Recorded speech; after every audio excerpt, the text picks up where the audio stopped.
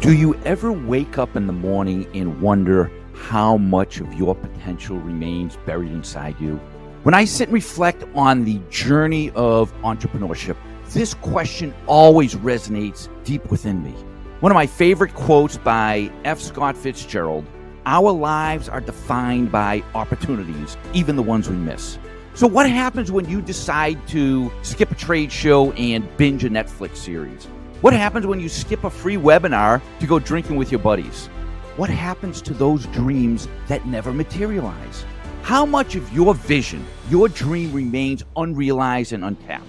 Your life, your company is the culmination of your decisions. Decisions to go, to stay, to try, to quit. On the other hand, I also don't believe it makes any sense to play the endless game of what ifs. What if I did this? What if I did that? Those pursuits would be an absolute waste of time, as the drive for perfection is simply idiotic and self-defeating. The past is the past. It's gone. We can learn from it and reflect upon it, both the good and the bad. It's not about making the perfect choice at every fork in the road. As long as you're moving forward with confidence, life has a way of leading you to where you need to be. Now, what truly concerns me are the steps left untraveled, the ideas that I left on the drafting table, and the opportunities that I either knowingly or unknowingly left on the shelf because I did not take action or show up. At first, our potential seems infinite and unburdened by limits, right? Because after all, limits are ideas we adopt and in most cases are self-imposed. Some of the world's greatest companies, the world's greatest innovations were created by those too ignorant to know they were impossible, too naive to believe that they couldn't turn their dreams into reality.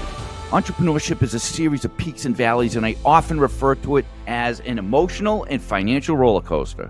How we perceive and navigate these ups and downs makes all the difference. When business doesn't go as planned and curveballs are thrown our way, it's easy to feel small, inadequate, and ill-prepared. We often choose to suffer in silence rather than reach out for help.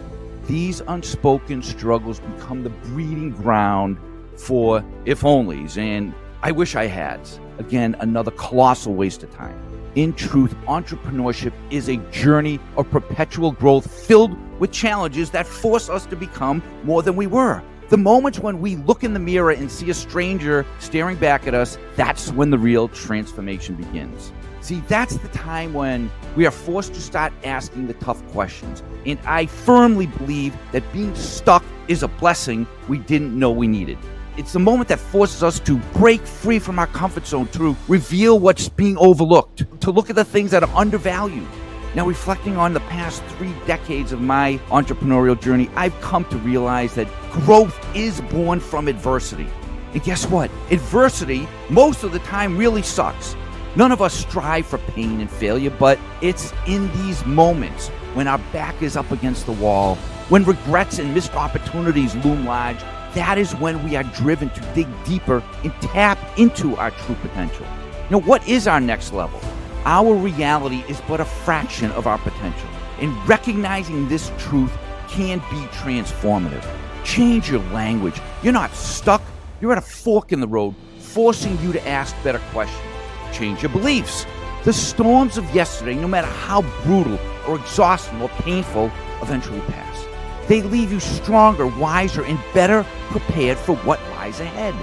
You're not defined by these storms. You're shaped by how you use the experience. Could they be building blocks for a more powerful future? Could they be the nudge you need to change direction? Ask good questions. So let me share an idea that's truly transformed my life, and that is how unbelievably powerful it is to understand and focus on what truly matters. It's not about being the best at everything. It's not about being the richest man in the graveyard. It's about being the best at what aligns you with your passion and purpose.